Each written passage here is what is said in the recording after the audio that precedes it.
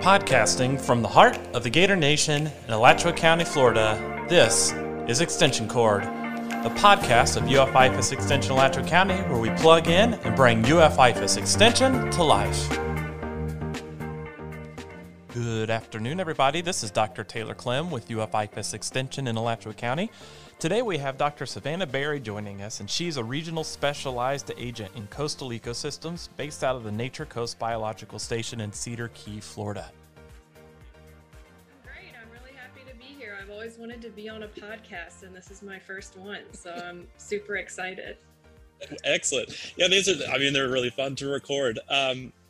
So today we're going to talk a little bit about what the Nature Coast Biological Station is and some of the research and cool things that you're doing. And luckily, I'm familiar with some of the research and a little bit of your background, but could you tell us a little bit about yourself? I mean, you're a regional specialized agent in coastal ecosystems, but that's a very broad term. So tell us a little bit about your background and how you're doing what you're doing now.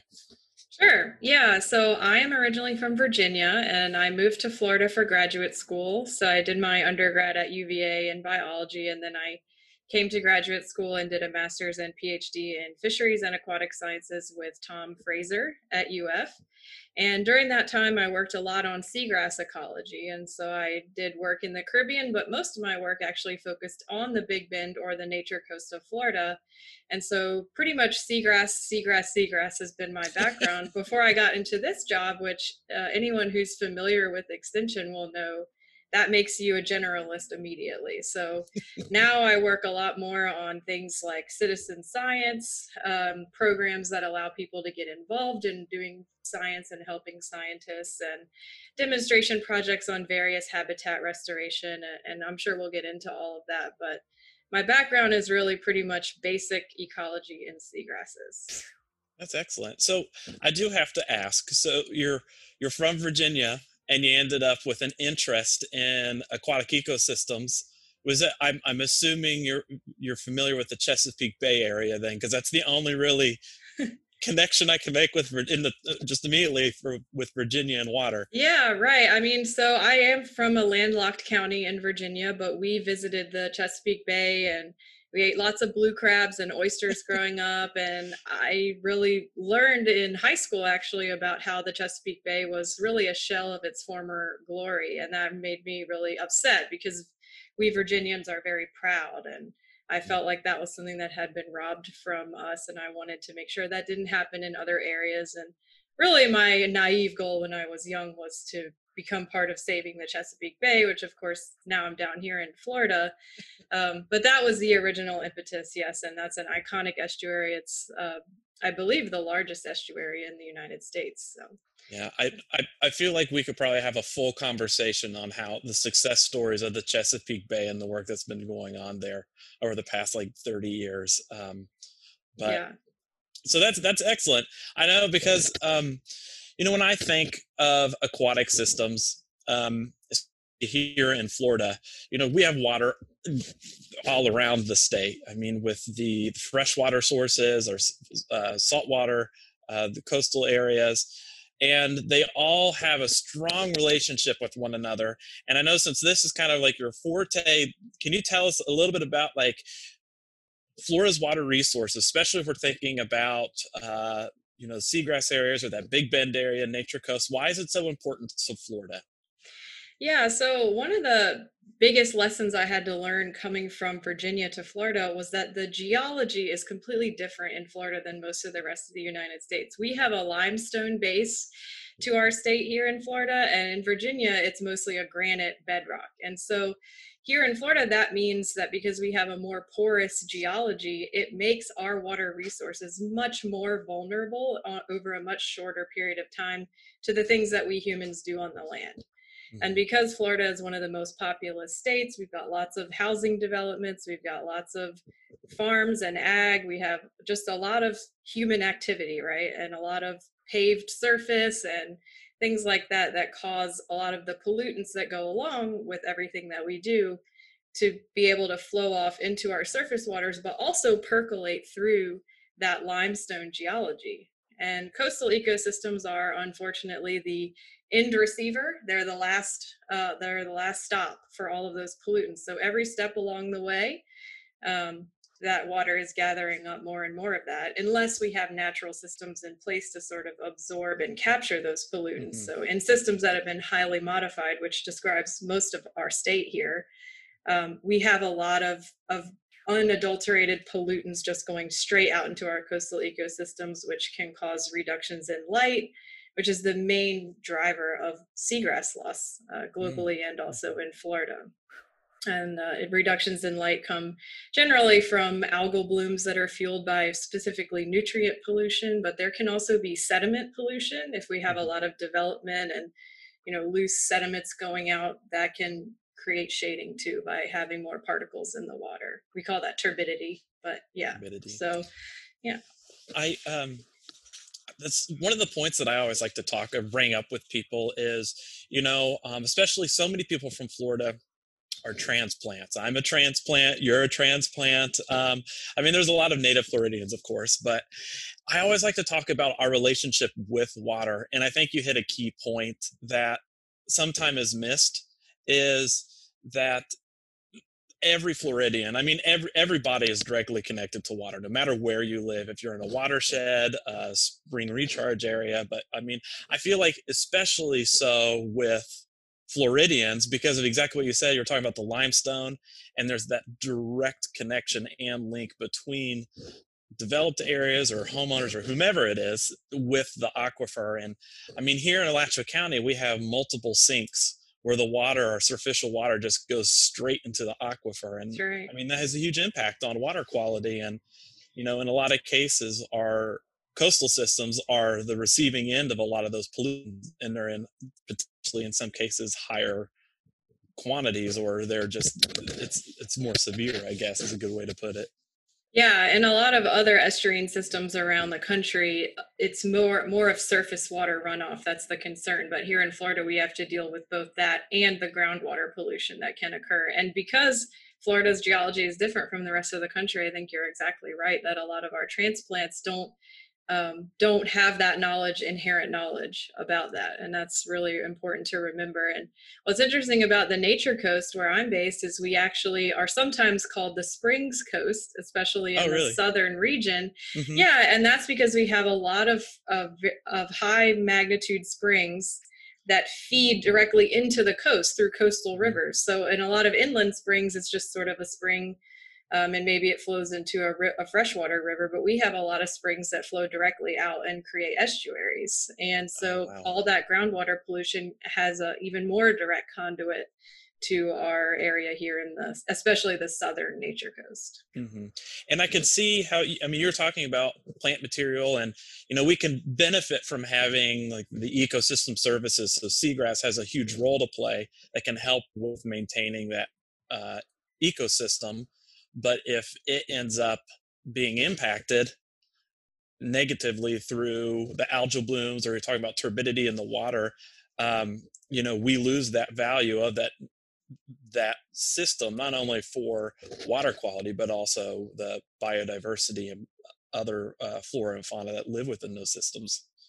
Yeah, so seagrasses are really important. The estimates that are out there for Florida are that between 80 and 85% of our commercially and recreationally important species depend on seagrass for at least part of their life cycle. So that includes things like gag grouper that people love to fish for offshore, mm-hmm. that they may not connect directly with seagrass meadows, but it's also our spotted sea trout and redfish and some of our most valuable sport fish. And a lot of people do that for fun, or even some people depend on those fish for their living. Seagrass is an important part of the puzzle, but there's also oyster reefs and mm-hmm. marshes and other parts of the whole system that's all connected. As you said, Floridians are all connected with the water, but the water also connects all of those different habitats together. Right. So we isolate some of these habitats just for us to try to understand them, but in actuality, they're one big system that all benefit and work in cohesion with one another.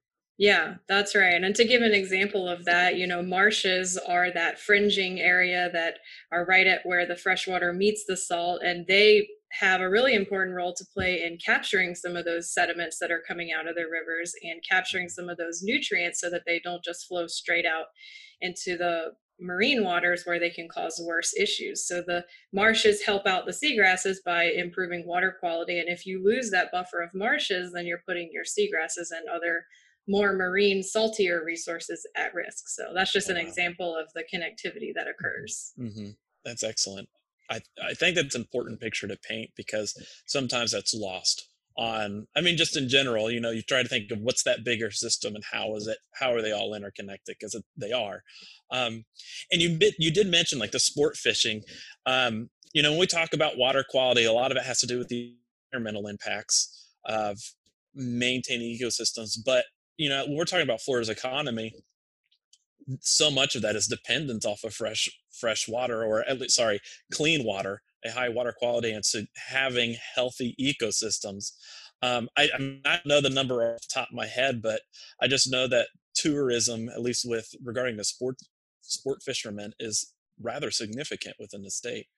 Yeah, I think there have been new numbers released, but I know that a recent report was something around $7.5 billion annually that comes from saltwater fishing in the state, and that's yeah, I think it might be up to 9 billion in the most recent report. I don't quote me on that because I haven't had time to read it yet, but it's billions for sure.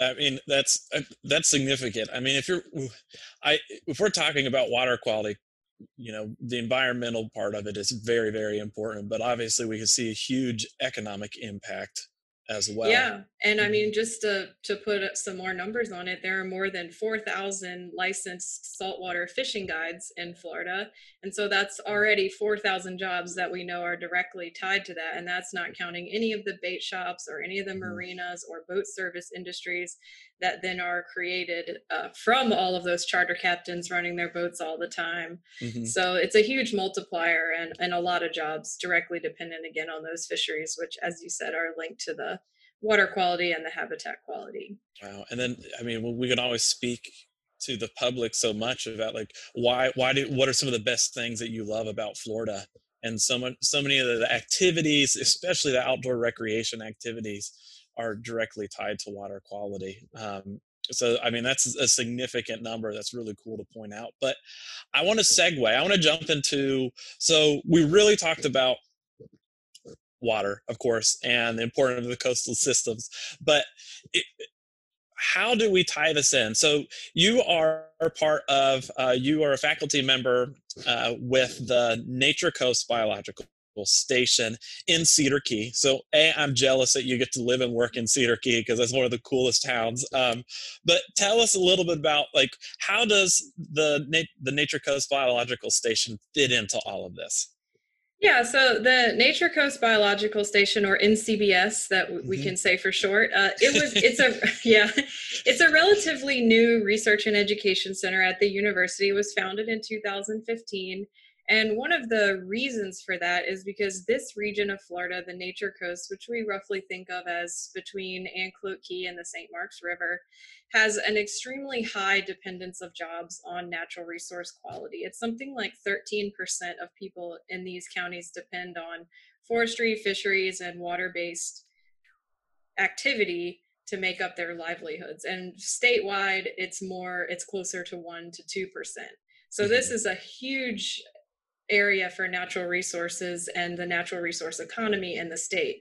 And so there was an interest from IFAS to try to support that, environmental quality being sustained in this area. It's one of the last undeveloped regions in Florida. It's actually, I think, the least developed coastline in the continental United States. Oh, wow. I think only Alaska has less developed coastlines than this area of Florida, which is remarkable. And so it's a really special system, and economically it's an important system for the university to be focusing on. And so that's why it was founded. But IFAS actually has a really long history in the Nature Coast and in Cedar Key. Most people are familiar with Cedar Key clams. And the clam industry here was supported in a very big way by IFAS and IFAS Extension. So, and then also various water quality monitoring programs that have been going on for decades. And so the station was really a way to bring some more focus and cohesion to efforts that had been underway for a while, but give folks from main campus and other visiting researchers kind of a home base and a place to base more effort and research out of. Mm-hmm. Wow, that's significant. So, and can you tell us a little bit about, because I know there's that tie in with, UF IFAS extension and that role in trying to pull all those programs together, and the Sea Grant program is part of that as well. Can you tell us a little bit about that Sea Grant program? Yeah, so Sea Grant is kind of a play on land grant. So if Mm-hmm. people know the history of extension, they know that, the universities were given a land grant and to focus on developing strategies and things for agriculture. But then later in the 19, I'm going to misspeak here. I think it was the 1970s because we just had our 50-year anniversary in Sea Grant. The federal government created the Sea Grant program. So we are responsible for doing coastal extension, similar to how the land grant program areas are responsible for doing extension in terrestrial systems. So initially it was focused a lot on commercial fisheries, but as the makeup of our coastal industries has shifted, there's been a lot of focus on recreational fisheries, tourism and sustainable tourism, and even citizen science and getting the public involved. And it really varies by state which Sea Grant programs focus on which audiences, but we're one of the biggest Sea Grant programs here in Florida because we have some of the most coastline. Mm-hmm. And there actually are also Sea Grant programs for the Great Lakes, even though it's not the ocean, but they do have a lot of coastline. So It's a great, great program. I think that's, one of those things where we hear that term a lot, that Sea Grant. So I think that really kind of helps kind of paint that big picture for us. And so the biological station, the Sea Grant program, just had that 50-year anniversary, and UF IFAS has been working out there for a while. So what are some of the big success stories that have come from NCBS since, it was started doing some research or work out there? Yeah, well, there are several that come to mind. I mean, we already mentioned the clam industry, which is probably the biggest one. It's something like a $50 million annual industry just in Cedar Key alone. So that's a big deal. But in 5 years, we've been able to accomplish a lot at the biological station. We've brought in a lot of grant funds to do pilot habitat restoration projects focused on things like propeller scarring and sustainable shoreline management, so marsh restoration, and with the goal of protecting property at the same time. And so we have some really cool demonstration projects out there that help managers design future projects and help people see what's possible sort of to mitigate some of the damage that's been done. Even though this isn't that developed of a coastline, we have a lot of shallow water and we do have some urban coastlines that need to be restored. And so showing people how that's done, I think we've done a great job right out of the gate of being able to do that. There have also been some really cool successes in terms of fisheries management. So I work a lot on habitats and plants, but other faculty at the station work on recreational fisheries questions and ecosystem modeling, and they sort of are looking at harvest rates and trying to help managers make better decisions or more informed decisions about, say, fish bag limits or size limits or things like that. And so we've had a few examples, horseshoe crabs and sea trout and even snook come to mind as species that the management agency in the state has directly consulted us on and partnered with us on research to make better decisions. So, changes in policy, they may not seem like a success to some people, but it is when they're pretty significant. When it leads to future sustainability. So that's all some cool stuff that we've been working on. You mentioned something that I think is really important. You mentioned the citizen science, because when we talk about extension, it's not necessarily just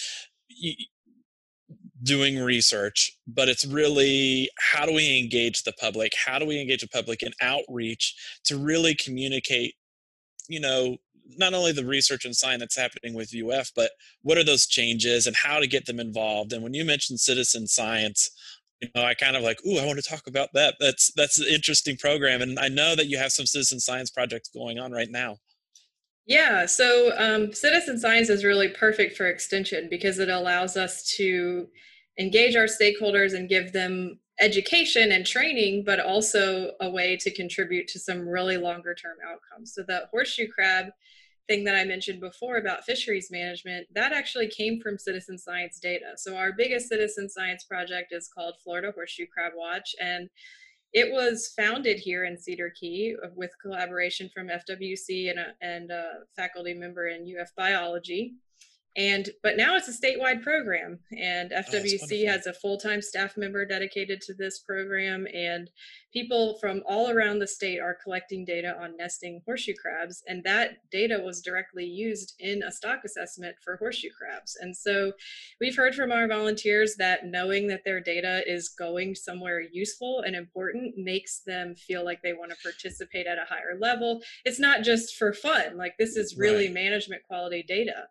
Another example of that is the coastal lake watch sites that we have. We call it water watch since it's not the lake, but we have people out there collecting water samples monthly in these areas that are so rural, and DEP has limited resources, and so they can't cover all of the areas that need to be sampled. And because Lake Watch is such a well-established program, the data they collect can also inform management. It can be an early warning indicator if we're starting to see some of these problems that we know plague so many other areas of the state. And so, when I think about citizen science, I think that if you're going to ask people to give their time and volunteer their effort, the data they collect should be going somewhere. And that's a philosophical difference that some people don't share. Some people think that just having people go through the motions of science gives them more connection to it. And I do believe in that. But in extension, we're really supposed to be creating changes in our communities. And so that's why I personally focus on management quality citizen science, but there are so many opportunities out there for people to participate in all kinds of citizen science, and I think all of it is great. But here at the station, we kind of, again, are always looking for ways we can partner with managers and try to help cover data gaps in this really important area of the state, but often overlooked. I want to ask, if I want to ask more about some of your research, but say someone wants to get plugged in or wants to participate in some of the citizen science, like with the horseshoe crabs or water watch or lake watch. How can they do that? So we have a website. If you just Google Nature Coast Biological Station, you can find our website, and our extension tab on the homepage will take you to various sections that I've been talking about. So we have information. Also, I don't know if you can make my contact information available to people in the description of the recording. Yeah, absolutely. But yeah, people can email me. We have a lot of opportunities for people, and sometimes also for our habitat restoration, we have volunteer events with marsh planting and things like that that are a little bit harder to predict. But the horseshoe crab watch is every fall and spring, and the water sampling is monthly. So those kinds of things are always available for people to be involved in. Excellent.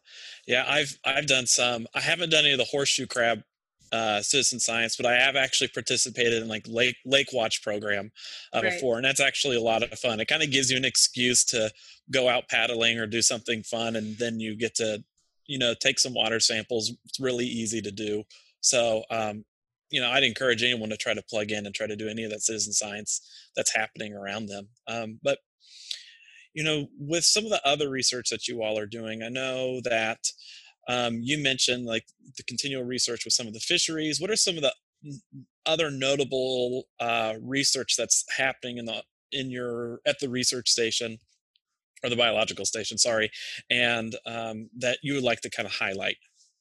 Yeah, so probably one of the main things that we haven't talked about much yet is the impacts of climate change and changes in water and land use in the Suwannee Basin.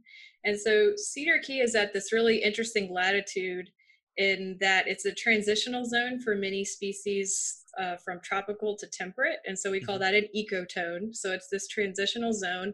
And we've been seeing in this region of the state of increasing dominance of mangroves, which are normally tropical species because they can't tolerate freezing. And they have been coming more and more into this area. So we've had folks that have partnered with us with either intern projects or things like that to look at that, at the ecology of how that's going to change our system, or even just track and map that over time. looking at changes in biogeochemistry between mangroves and marshes, because we really do think that this is going to be a continuing trend. Even if we do happen to get a hard freeze that knocks the mangroves back, we pretty much think they're here to stay because of the Right. temperature trends we're seeing. But Hmm. there are a lot of other species that come along with that. There are things like roseate spoonbills that are nesting here. Oh, wow. And the wildlife refuge is mostly researching the sort of the changes in the bird populations. But a major project that has captured a lot of people's interest here has been studying the dynamics of the range expansion of the common snook, which Hmm. is a really important sport fish, especially in South Florida. And Hmm. traditionally, people didn't target them much north of Tampa Bay. But again, similar to mangroves in the last couple of decades, monitoring programs have been seeing snook more and more, even throughout the year, all size classes, which indicates they may be spawning here locally. And so we've had several projects here that have been led by our director and other faculty, looking at the genetics of the founding population to see if they differ from the Tampa Bay region, which we found that they do, or they found that they Hmm. do.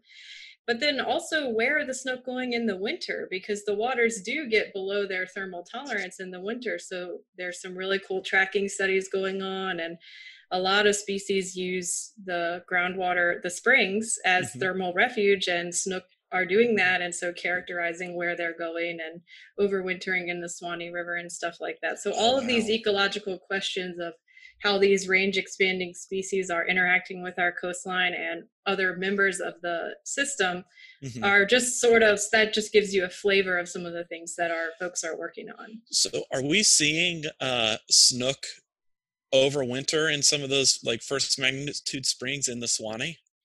Yeah, I mean, I don't want to give away too much because this is new That's research, true. but we are finding the folks that are working on this project, Charlie Martin and Hmm. his postdoc Ashley McDonald and our director Mike Allen, they've tracked snook throughout the winter in this region. I'll just say that. I don't Whoa. want to steal their punchline. Right. That's that's strange. I mean that's all associated with climate change, warming waters, and that they're moving with those mangroves. I mean that all kind of goes back to, well, are they associated? Is that movement associated with mangroves at all, or is it just the warming water? Do you know offhand? I actually don't know the answer to that. Hmm. It's probably more of a tip, since both of those species are associated with temperatures. Hmm. It's probably more so that, but actually, snook are even more sensitive to temperature than mangroves. Hmm. Their minimum temperature is, I think, somewhere around 50 degrees. I could be Oh, wow. misspeaking, but whereas mangroves can tolerate down to freezing pretty Hmm. well, Oh, wow. um, even though it's And not their optimal. But right, that's that's interesting. That's a pretty big impact. I mean, I think that's kind of an indicator. We see even in the inland part of the state, we're seeing shifting plants. We're seeing changing ecosystems associated with the warming climate. And when I work with homeowners and they're talking about some of the plant material that they want to use, plants that we could have used here in Alachua County 30 years ago, we can't use anymore because they were right on that line of that southern temperate climate, and now we're just a little bit too warm and we're not getting the good cooler temperatures, and just the summers fry them, some of those plants. So we're mhm. seeing just a lot of shifting plant material, but knowing that there's going to be a big environmental shift as well, with mangroves and the fisheries, a lot of that we don't know how that's going to impact. How mangroves can be very beneficial to the coastal systems, but does that end up displacing some of the other habitats? I guess that's all part of what we're trying to learn, is what that impact's going to be.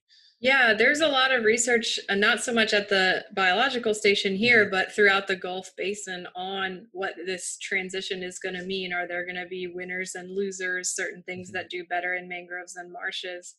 A lot of people tend to think of mangroves and marshes as just analogous. One is a tropical fringing and the other Hmm. is the temperate fringing habitat. But there actually are some meaningful differences in terms of soil properties and carbon quality that are produced, and the actual physical structure is different with the root systems versus the stems and all of that. So there's a very active area of research on what that's going to mean. And as these other new competitors like snook become more common, what is that going to mean for redfish that typically would be in similar habitats? And so all of that stuff is not known yet, but we do think there will be differences. And of course, mangroves are highly beneficial. They do a lot of the same functions as marshes. They're just maybe slightly shades of difference in how they perform those functions. Wow. I think that's going to be really interesting things to learn, because I mean, with that changing environment, it's going to have a rippling effect on other things. We just trying to understand what that's going to be is, kind of up in the air, but I'm interested to hear more. So if someone wanted to come to NCBS, at least y'all are in Cedar Key. And when I tell people in Alachua County, or at least Gainesville, how do you get to the biological station? I say you go on Archer Road and you go straight. And when the road dead ends, you're there. But you all have programs. You all are set up in such a way where people can come visit you. And we brought 4-H summer camps there before. But if someone wanted to come to NCBS, they have the capacity to, correct? And what are some of those programs that you all offer to the community? Yeah, so we have a lot of events, and right now, obviously, things are a little bit in turmoil and we're not under our normal operations. But typically, we have a public education center downstairs where we have native species aquarium where you can see freshwater, estuarine, and marine species, sort of in an aquarium setting. It's a very small room, but we've got a lot of information packed in there. And so that's pretty much always available when we are open to the public. And then we do various events, open house events, where we invite researchers that are doing work to come and have booths highlighting what they're doing. And that's typically annually in September. So keep an eye out for those events. We're actually going to be doing a virtual one this year just to make sure people still have that window into what we're doing. And as far as K through 12 or 4-H programs, those are mostly centered around the Seahorse Key Lab, which is a lab that's located 3 miles offshore on Seahorse Key, which is part of the Cedar Keys National Wildlife Refuge. And we do offer boat trips and other experiences out at that lab, and information about all of that is on our website. And you can make inquiries about availability. And it does book up quickly, but again, right now we're not under normal operations, but typically there would be tons of opportunities for people to come visit us and see what we're doing. And that's in addition to all of our extension programs and master naturalist classes and other citizen science trainings and volunteer events that we might have. Yeah, I had a hard time when I was out there with the 4-H summer camp, because I'm supposed to help with all the 4-Hers, but I was way too involved. It's like we were looking at some of the fish, like dissecting them, and I was having too much fun. So I probably wasn't the best chaperone to be out there, but I do want to, thinking about the biological station, it's a major resource. It's a center for research, for citizen outreach, and looking at how these coastal systems are going to change, because you were talking about how important the biological station is, or how important, that Nature Coast area is to Floridians. So I want to ask, where do we go from here? What's that big next step, with the biological station? What are we looking at in the future? How the station is going to have an important role? Yeah, so I would say our major research priority for the future has to do with changing freshwater delivery to our coastline. And we just were selected, our director was the lead investigator on a grant from the National Academies of Science that just funded a 10-year effort to look at this. And we're really excited for this to start and get underway. But the basic gist of it is that estuaries are naturally dynamic. There are, ebbs and flows of how much saltwater, or how much freshwater rather, is delivered to that coast. But because of human modifications and also because of climate change, those changes are getting more dramatic. So we have examples all over Florida, like for example, in Apalachicola, we don't have enough freshwater being delivered, whereas down in South Florida, we often have too much freshwater being delivered to those estuaries. And so that can drastically alter the health of the estuarine systems. And here in the Nature Coast region, we've been seeing some concerning changes in the base flow levels of the Swanee River, and that they've been going down on average per rainfall. So even wow. after accounting for differences in rainfall, we've been seeing that the delivery of fresh water to this area has been going down. And there have been some major oyster restoration. I won't get into it, but I encourage people to look up the Lone Cabbage Reef Restoration Project. That's a major priority that the biological station has recently taken a bigger role in. But in general, we need to understand how these variations in salinity that are caused by variations in freshwater are going to affect the health of our system, so that we can help determine those critical minimum flows and levels, or basically water levels that managers need to maintain to the coast in order to protect these vital resources. And with climate change, some areas are going to get rainier, some areas are going to get drier, and also we have to account for development and all of the extra water that more population. And so this project, that's again being led by our director here, is really holistic in that it looks at all aspects of the system and is going to try to help make predictions so we can better prepare to help prevent some of those really horrible impacts that we're seeing in other areas of the state and the country that haven't necessarily understood those dynamics as well.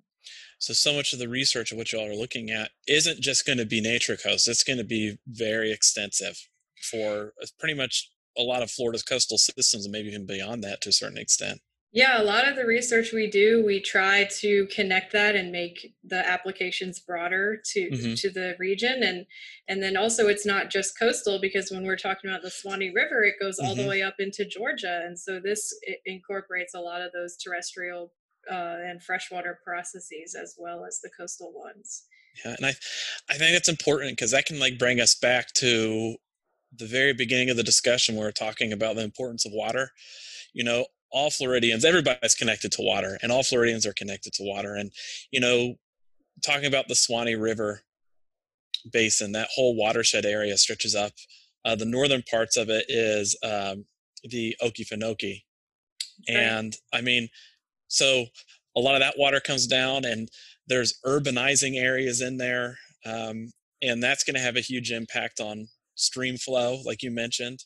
So decisions that are made as the crow flies, maybe even like 100 miles away from the outflow of the Swanee River, has those impacts on what we're seeing. So I think that's a big important message to take, is this research isn't necessarily just the coastal systems. We're looking at coastal systems, but it relates to everything that's happening upstream. That's right. And it has to be necessarily. And, you know, some of the most important things that we can do in Florida aren't as fun to talk about as fish and plants and all the things we've been talking about. Things like stormwater management, low impact development, you know, reclaimed water, development requirements, all of these kinds of things can really make a huge difference, because it all comes down to how much water and what's in the water that's flowing out to the coast. And everything we do on land impacts that. And we can be better. And there's lots of great technologies about how we can be better than the average development today in Florida. Absolutely. Yeah. And it can be like little decisions, like an individual decides to do a rain barrel or some type of cistern system to catch the stormwater runoff. So then they can try to let that flow percolate into the landscapes, or how they're managing their landscapes to help improve water quality rather than degrade it through bad management practices. But you can always go from those little decisions all the way up to what are those policy decisions that need to be made to help protect Florida's water quality and quantity, because again, it's all tied to environmental health, but also the success of Florida's economic future. That's right. Yeah. And I agree. I think every little bit helps. I think some of those bigger policy things are needed for some of these big developments where there's a lot of money and a lot of decisions being made at a high level. But it is true, every homeowner, every little bit helps, especially if you're nearby one of these sinks, or if you're next to a spring area. Kings Bay comes to mind down in Citrus County. I mean, how you fertilize your lawn in Kings Bay can have direct impacts on the health of that bay. And so it may seem small, but it really does add up. Absolutely. Absolutely. Well, Savannah, I want to thank you very much for joining us today. And I do want to ask if you have like any last message that you would like to share related to the biological station. I mean, I guess I would just say that we've got lots more to come, and we have a lot of exciting things. And I really hope that I'll be able to come back on this podcast and talk in a little bit more detail, or even maybe have another member of our faculty here join us for a conversation, because we really just scratched the surface. Yeah. And I hope that people in Gainesville will come and see us when we're open for business again. Oh, absolutely. I mean, it's definitely piqued my interest, and my hope is that we will have you and others back on from NCBS. But I'll also use that as another excuse I'll bring all the recording equipment out to you all. Okay, great. So I can visit Cedar Key. So, but anyways, thank you very much for your time today, and we appreciate all the research and everything that you do with the citizen outreach, etc. So thank you very much. Great to be here and chat with you, Taylor. Thanks so much. Thank you.